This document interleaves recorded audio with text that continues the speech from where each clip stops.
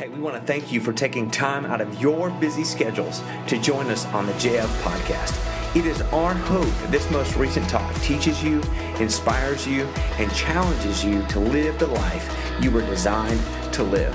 If this message has helped you in some way, help someone else by sharing it. And if you want more information about who we are, what we do, or you'd like to contribute to our community, you can find us at jolietnaz.org. Thanks so much. Hey, thanks for being here. I know it's a sunny, can't even say it, sunny summer day. Come on, you say that 10 times and I guarantee you'll be stuck too. Sunny summer day, and I thank you that you are here today and have decided to join us. We are continuing our series called The Good and Beautiful Community, and we're in part 5 of that series. And so I'm excited for today. We're continuing this journey because we're addressing, as we've said, this misunderstanding that our relationship is a personal relationship with God. The answer to that is yes, it is a personal relationship, but it requires all of us working together in order to create a healthy, vibrant relationship. A personal relationship, as we've been saying, a personal relationship with God can't thrive without people. And so last week, if you were here with us last week, we talked about what it meant to be the Christ-centered community, a Christ-centered community. And we really got into this idea of agreeing to disagree, that oftentimes we'll have disagreements. And the question we ask is, are you the one that's going to walk out, or are you going to work it out? Are you going to walk out, or are you going to work it out? And we've said that the center, the foundation, the starting point for where each of us begin when it comes to our disagreements, especially when we're Christian, is Jesus. That's the starting point. That's the foundation. We don't have to agree or necessarily like each other, but when we disagree, that's where we start. And we said the Christ-centered community is one that works it out instead of walking out. And so today, this is like part 2 of this message. We're going to continue it. It's like part 2. And I think the reason why we're going to stick here for this week is because it is an important subject. And if you're like me, it is something that you struggle with. And I know you're like, what are you talking about? We're going to get there in a minute. But I'm excited about today. And this is just, this hits home for me. I don't know about you, but this is something that I struggle with. And I'm sure it's something you struggle with as well. And so would you pray for me before we begin this message on the reconciling community? Lord, we do give thanks for this day. Thank you for your love and your grace for us. I pray that as we continue to worship and we continue to listen, that we would be aware of your goodness in our lives. You are good, and for that we give thanks. In Jesus' name we pray, amen.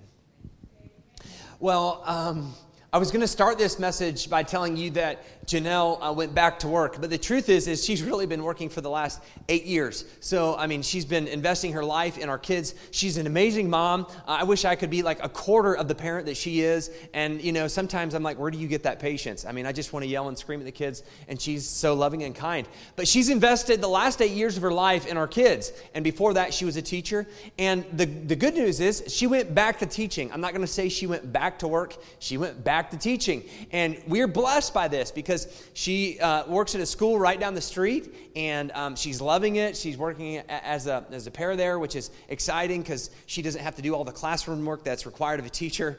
She doesn't have to stay overtime. She doesn't come home with papers. It's like when she's there, and when she's home, which I like. But I would be lying if I said to you it didn't cause any tension over the last couple months. You know this, when you have both parents working or you're constantly working, it causes tension within your relationships. It causes tension when you're trying to figure out what kind of rhythms you're trying to get into. And so we were trying to figure this out as she went back to school. And so one morning I came home back from the gym, and on my way home, I received a phone call from Dan Eaton, and I love Dan because Dan always calls me just to check in and say hey. But today we were actually having an important conversation. Not that it's not important when he calls, but we were actually having an important conversation. And so he talked to me the entire way home, and I pulled into the garage because I knew if I go in with the phone, you never know what you're going to get when you walk in. So I just decided to sit in the garage and continue the conversation. Well, 15 minutes later, I'm still sitting in my garage, and there's nothing creepier than sitting in your garage by yourself and people think you're sitting out there alone. And so I thought, well, I better go in before my wife gets worried about me. And So I went in and I was on the phone, and as I walked in the door, I can sort of see into our bedroom, and Janelle was getting ready, and she kind of peers around the corner, and she looks at me, and she sees that I'm on the phone, and she rolls her eyes. Now, I've got great husband intuition. I could sense that something was wrong. I mean, I don't know about you, but when your wife or your significant other rolls their eyes, there's a chance that there's something wrong. And so, I was a little bit worried. And so, I was talking to Dan. I was trying to hurry the conversation along, and he was very aware of that. And so he kept talking. And 20 minutes later, I get off the phone with Dan. Thanks for calling, Dan. And I asked Janelle, I'm like, what's the problem? What's wrong? And so that's a really good starting point, man. If you wanna get cookies or brownie points with your significant other, just ask them a good question. Like, that's a good way to care for your significant other. Say, what's wrong? And she says, listen, I had this expectation that when you walked in the door, we've talked about this, right? I'm going back to work. I need the kids I need you to help get the kids ready. I can't do it on my own. I need you to help. I need you to be here. And I expected when you walked in the door, you would be there to help me. And so at this point, all my good husbanding skills went right out the window. Because what I heard was, you're not being a good dad, you're not being a good husband, and you're not meeting my expectations. To which I was really just kind of put off by. I was a little defensive about. And so pretending like I cared at this point, I said, well, what is the problem then? What's the problem? I don't understand what the big deal is. Because, by the way, you took me off of a phone conversation that I thought was important that you don't think is that important. So what's the problem? And she says, well, here's the problem. The moment the boys woke up, they were fighting. They were fighting. The moment they woke up, they're in the bed. They're fighting over who's going to play the game for a couple minutes on the phone. They're fighting over what clothes they're going to wear, who gets the biggest bowl of cereal, and who's going to brush their teeth with a certain toothbrush. And they're just fighting. And then you come home, and you're on the phone the whole time. So it doesn't get any better. I look at her, and I say, help me understand, which is, by the way, that wasn't a question. That was a statement that I'm about to give you a solution. And you should know by now, 14 years in our marriage, you would think I'd know that I just need to listen. I don't need to offer solutions. But I say, help me understand, and not in the question form, why this has to be so difficult. Yes, I know. I know. I couldn't believe I said it. And then I went so far as to say, it is a simple solution to the problem, because it kept coming back to this phone issue over and over and over and over again. I said, I don't see what's so hard. I don't know why. This is not a problem that is that difficult to solve. And so I just told her it's a simple solution. I went on to tell her the solution, and at that point, a dark cloud descended upon our house for the entire week. I was in the doghouse. And you've been here before, you just get the sense that something is not right. I had this sense all week, and it's like we just could not get on the same page. We could not get in rhythm. But there was just sense, like all week, it was like, we just can't get this right. And my guess is, if I could step in your shoes, or I could walk in your shoes for a day or two, my guess is you have some of the same issues with people. Maybe it is your spouse. Sorry if you got in a fight on the way to today. Work this out later, not right now. Don't be nudging or, prodding or poking. But you have relationships with people. You have relationships with coworkers. You have relationships with other fellow students. And my guess is, not only do you have disagreements, but there are times in your life where you get the sense that something isn't right. Am I right? And my guess is too, is as a community, as a church, as we're growing together and we're talking about what it looks like to be good and beautiful, it's no secret, as we talked about last week, that when we come in here, we have experiences, we have past, we have hurts, we have hang-ups, we have disagreements among each other, and there is tension amongst us at times when we come in here, and we bring those things that happen out there in here, and sometimes we take it out on people who really shouldn't be the recipients of it. And so we deal with tension in our own community and amongst us as a church. And so today we're trying to figure out, we're continuing the conversation, why do we work it out? This is what we're really working toward today, is the why behind why we should work it out.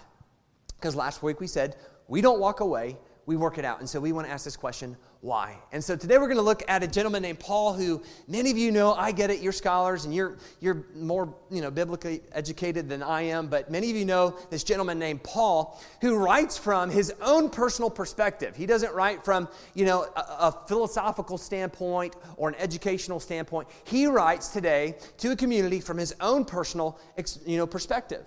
Because you know this, that Paul was in disagreement with other people when he first started on this journey. You know that Paul did not agree that Jesus died on the cross and resurrected from the dead, and therefore he really didn't like people who were following Jesus. He disagreed with them, he persecuted them, he killed them, he questioned them. He spent a good majority of his life doing that. And then he runs into Jesus along the way, and long story short, he becomes a Jesus follower, and oh, by the way, wants to start planting churches, talking about Jesus all over the world.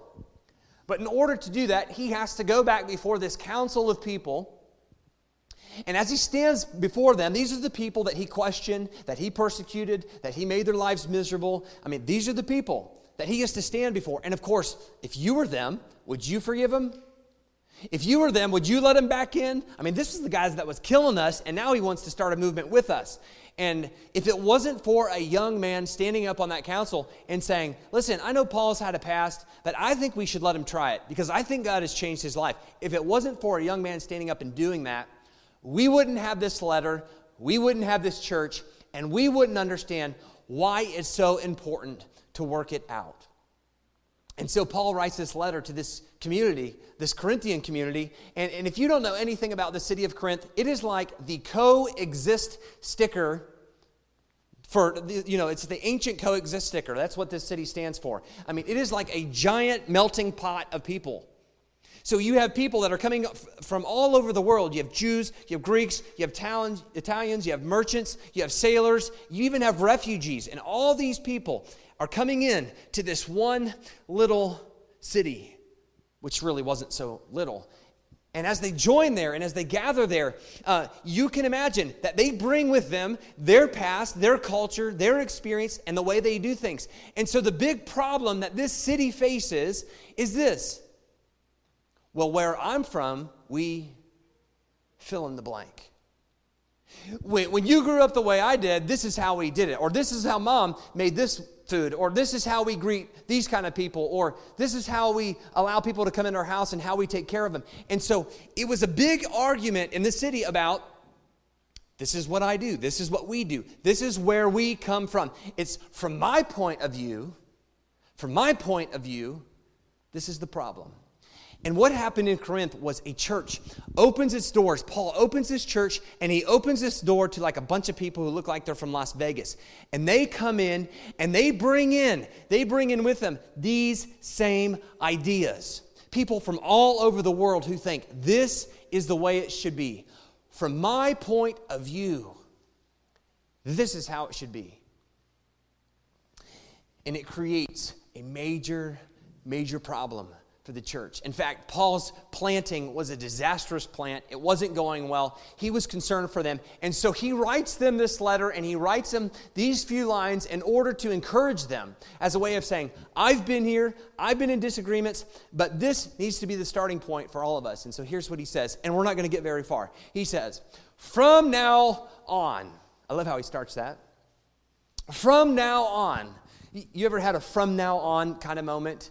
I had one yesterday. Some of you know that I'm an assistant soccer coach, which is a nice way of saying I'm a glorified water boy. I don't know anything about soccer. I pretend like I do. I cross my arms and I walk up and down the sidelines, and I might kick some dust here and there just to pretend like, I'm upset about something that I have no clue about. I let the head coach do all the work. Kid's going to pass out because they're, dehydrated or whatever. I feed them water. That's my job. But the kids think I'm a great coach, and they think I'm cool. And so the other day, the head coach invited us down to his lake, and we went to the beach and some other kids, and we decided that we were going to play a soccer game in the sand. And the way we started the game is by saying, there are no rules to this soccer game. So, like I told the earlier service, it was fun to watch, 36-year-olds slide tackle 6- and 7-year-olds. Pretty cool, taking out their legs, breaking their ankles, and everything else. But it became apparent quickly into the match that people would kick the ball and people would start sticking their hands up, which, by the way, in original soccer, you can't use your hands. And so the kids knew this, and they were like, hey, this isn't fair. This isn't right. And so as you've done this before, right? When you need to win or you need to change some of the rules to the game, you say this. You say, from now on, and then you make the rule. So we would say, okay, from now on, there's no more handballs. From now on, there's no more slide tackling or whatever it was. But we do this. We say, from now on, and what we're stating is, from now on, this is completely different. There's a new starting point. There's a different way. We're gonna start things over. I know it wasn't going well. It was completely disastrous. But from now on, it's going to change. This is what Paul is telling the community of Corinth. From now on, new rules, new start. Here we go. Check it out. Here's what he says. From now on, we regard no one from a worldly point of view. Now, I don't know if you know this, but your worldly point of view starts from where you started. Your worldly point of view comes from where you came from. I mean, you don't believe me? Just look in the United States. In the United States alone, look at how people in the North view people in the South and vice versa. Don't know if you know this, but people in the South don't necessarily like Yankees from the North. That's what they call us down there. And also, think about it. People from the West, they think certain thoughts about people from the Midwest. I always hear people say this. People from the Midwest don't know they can leave the Midwest. They just are stuck there, and they don't know that they can get out of it. But they say that all the time. And if you begin to look over the United States, you begin to see that each of us, where we grew up, we have our own point of view on things. And this is what Paul is wanting to address in the church, because there are people who have entered into the church who have lots of money. They come from royalty, they have lineage, they have heritage, they have past, they're important, but they're also going to church with people who are poor, who are refugees, who have no past, who have no history of important people, and they're merging together in this one church, and you can hear it. They're all saying, well, where I'm from. And quickly within this church, it becomes an us versus them. Us versus them. And the worldly point of view that Paul wants to address is this idea of better or below. Better or below. That in the church, because I come from money and I have a lot of money, I'm better than you, and you're below me because you're a Viking and, you're a whatever. I had to throw the Viking thing in. Some of you know I love Vikings, but, you're a merchant, you're a sailor, you don't come from where I come from. And it was this whole mentality of, I'm better than you and you're below me. And if you're below me, then I'm better than you. It's like just going back and forth. And there was this tension. There was a disagreement within the church because of this. But it all started because of their past. It all started because of the past. And so Paul continues.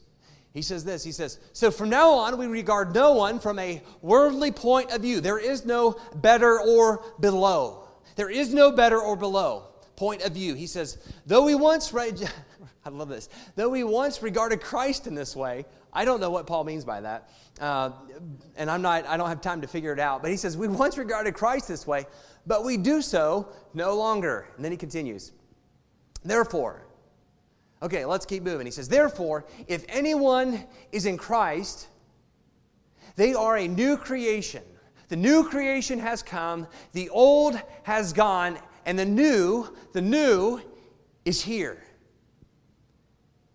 And I love what he says.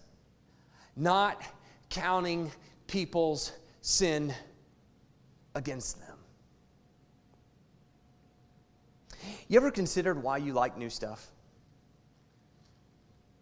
I mean, think about it. Have you ever really thought about why do I like new things?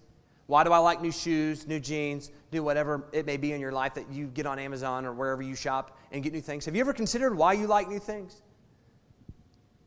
The big reason we like new things is because they don't come with dents, they don't come with dings, they don't come with holes, they don't come with tears, they don't come from where we've come from or a better or below point of view. I want to think about it for a minute. If you were to purchase a new car, right? If you were to purchase a new car and you bought it for the same price as somebody else, but then you drove it for 5 years, my guess is each of you drive it differently. My guess is there are going to be different people that hit different sides of your doors, and your car will have a different experience than somebody else over the course of those 5 years. And if you were to return both cars, remember they were brand new when they started, but when they come back in, when they have the past that they went through, maybe they lived in California, this car lived in California, and this one in Chicago. So underneath, one was rusty, one was not so rusty. One had more dents because more people, they like to park up close and people dinged them in the side while the other one parked far out and walked in, right? Different history, different past. But they had the same starting point, they had the same value, but over the course of time, because of their past, if you were to value them up at 5 years, you would get different prices and different values. And Paul is saying this. You keep saying where we're from, the past that I have, this is the point of view that I'm going to argue from. And what Paul wants to say is, from now on, when you walk in this door, that doesn't exist. Because our value is not based, our value is not placed on the past. Our value is not placed on the past. He says, when you walk in this door and you've decided to be part of this community, we are all at the same point. I don't care if you're rich, you're poor, you're good, you're bad, it doesn't matter. We don't count anything against anybody. He says, each of you are made new in Christ. You're a new creation. He says, forget your points of view, forget where you've come from. We're starting over. And then he continues. He says, all this, I love that, all this, from now on, everything that we're talking about up to this point is from God, who reconciled himself to us through Christ.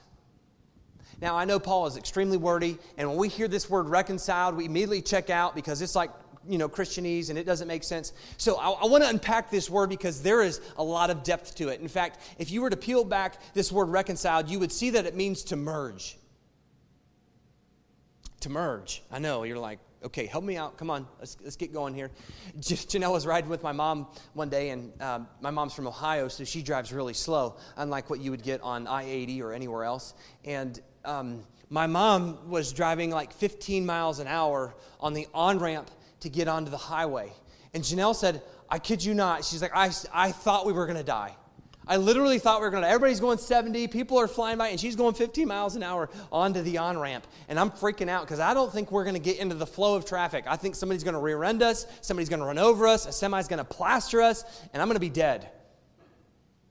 And I love this thought that when we get on the on-ramp and we get on the highway, we are merging into traffic.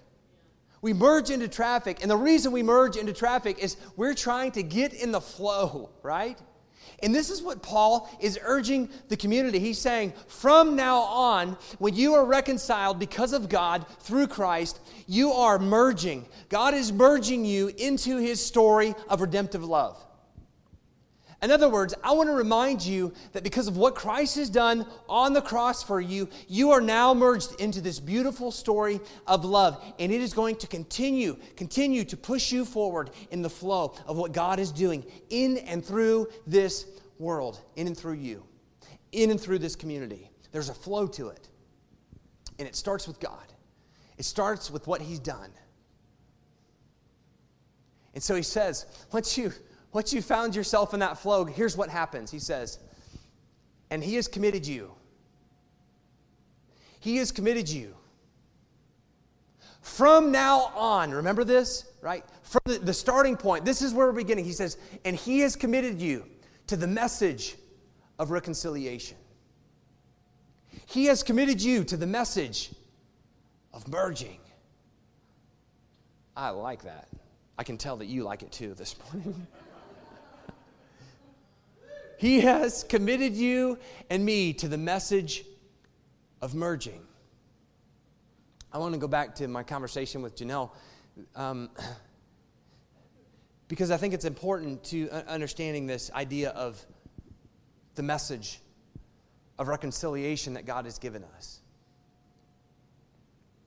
I was an idiot that week, and I know it, and often it will take me a few days because I am so arrogant and I am so, just strong-headed that I don't want to go back and say, I'm sorry. No, I'm supposed to go say it. I know that's the right thing to do, the Christ-like thing to do, but sometimes I don't feel very Christ-like, and I just don't want to go do it. And eventually, of course, over, the week, I eventually apologized to her, and we made things right. But in our marriage, one thing that we are committed to, no matter where we are, is that we will make it right between each other. That we are on this path of merging our lives together in such a way that it sends a message to other people. See, I often wonder what kind of environment would I create in my house for my boys if I were just to stand there with my arms crossed and say, I don't know why she keeps rolling her eyes. It really is a simple solution. If she wasn't so dense, she could figure this out. I could stand there and cross my arms and not ask for forgiveness and not humble myself and not say that I'm sorry. And of course, what environment would I create for my boys? Would my boys be more considerate and compassionate of other people who wrong them? If Janelle, were just to continue to roll her eyes at me and continue to be frustrated with me, and after I said I'm sorry, she just said, well, I'm not going to forgive you. What kind of environment, healthy environment or unhealthy environment, are we creating for our boys? Are they going to be more loving? Are they going to be willing to care for? Are they going to be willing to say they're sorry? Or are they just going to cross their arms and be like, sorry, man, you messed up. You're dead to me. See, we truly believe that our marriage is a message. And that at the end of the day, I can't do it on my strength. She can't do it on her strength. But as Paul says at the beginning of this letter, it is, and he says, I know I'm nutty. I know I'm crazy. I know that you think I'm whacked out. But he said, it is Christ's love that compels me. And for face value, that doesn't say a whole lot. But what Paul really says is, compel literally means to hold all things together. Oh, now that makes sense. When we're talking about relationships, when we're talking about disagreements, when we talk about people that we don't necessarily agree with, and we know that there's something not right in the relationship, you can't do it on your own. I can't do it on my own. At the end of the day, though, when we are Christ followers and He has made us new, He's made you new, He's made me new, the only thing that holds us together is Christ's love. And when I'm married to this beautiful woman and we are working out our marriage in front of our boys, our marriage becomes the greatest expression of Christ's love, not only to my boys, but to the world. Because my boys will influence the world. They will have more influence than I will ever have. But if I can start there, if I can get that right, I've got a good start. So God has entrusted us. He's committed to us. He's given us a message of merging with people that we disagree with, that we're frustrated with, that we don't necessarily see eye to eye with. But at the end of the day, when you're working it out, the only reason we're working it out is because Christ's love is the only thing that holds it together. And so I want to ask you this question, because this is so important. What message are you sending?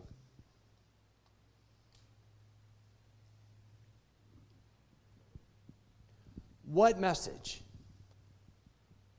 are you sending? See, if you're waiting on somebody else to stand before you and say that they're sorry, it's not how it works today. Sorry. If you're waiting for somebody else to walk up to you and say, "Hey, listen, I messed up, brother. I'm extra," if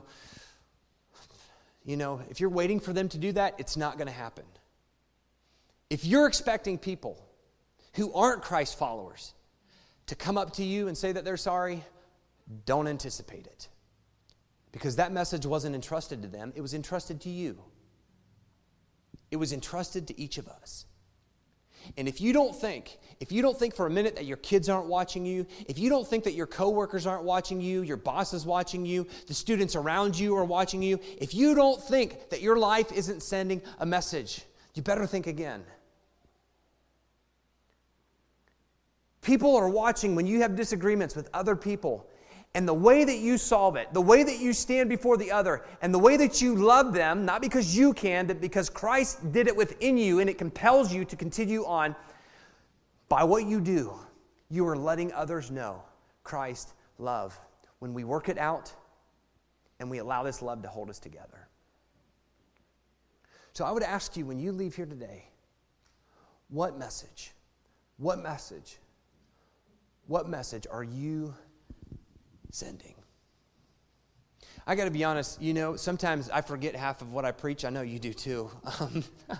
And it can be the week after I preach it. My problem is I'm usually 4 weeks ahead, and so I'm always thinking about the next message starting Monday, and I forgot that I preached a message yesterday, and I just forget my, everything that I preached. But you know what was so hopeful for me this week is that we have people in this community that actually practice what we're talking about and what we're teaching about. You see, I forgot my own message.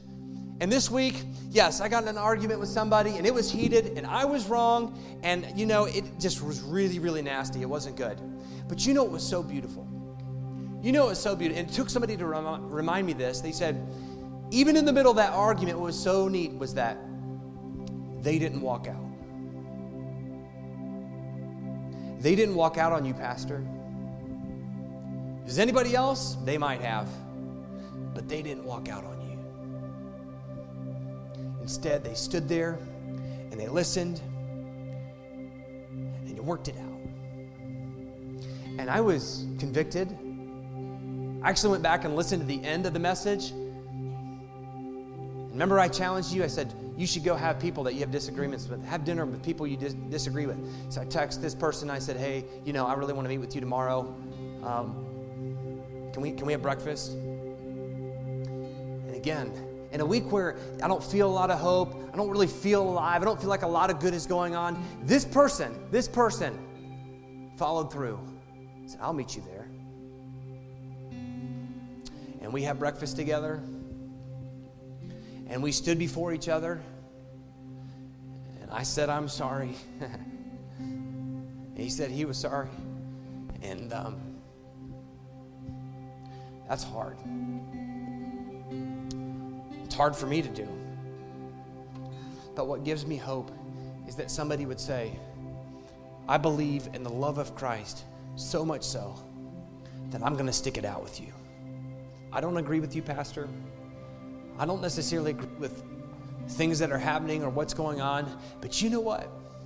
That doesn't matter. Christ's love is so compelling in my life that we're going to make it work, even when we disagree. And I loved how he ended the conversation. He says, are we good? Come on now. You've had people ask you that. That's such a good question. Are we good? Yeah, I don't know if you know, but when God created the world, he said, it's good. It is as it should be. And when that man stood there and told me, we're good, there was hope for me that we can work this out. I want that for you. I really do. So whatever relationship you're in, whatever your struggle you're in, whatever disagreement you're having with somebody, let me just encourage you. When you walk out this door, ask yourself, what message am I sending? Is it a message of love? Is it a message of hope to those who need it? God has entrusted you with it, and he has committed it to you. Honor him this week, would you?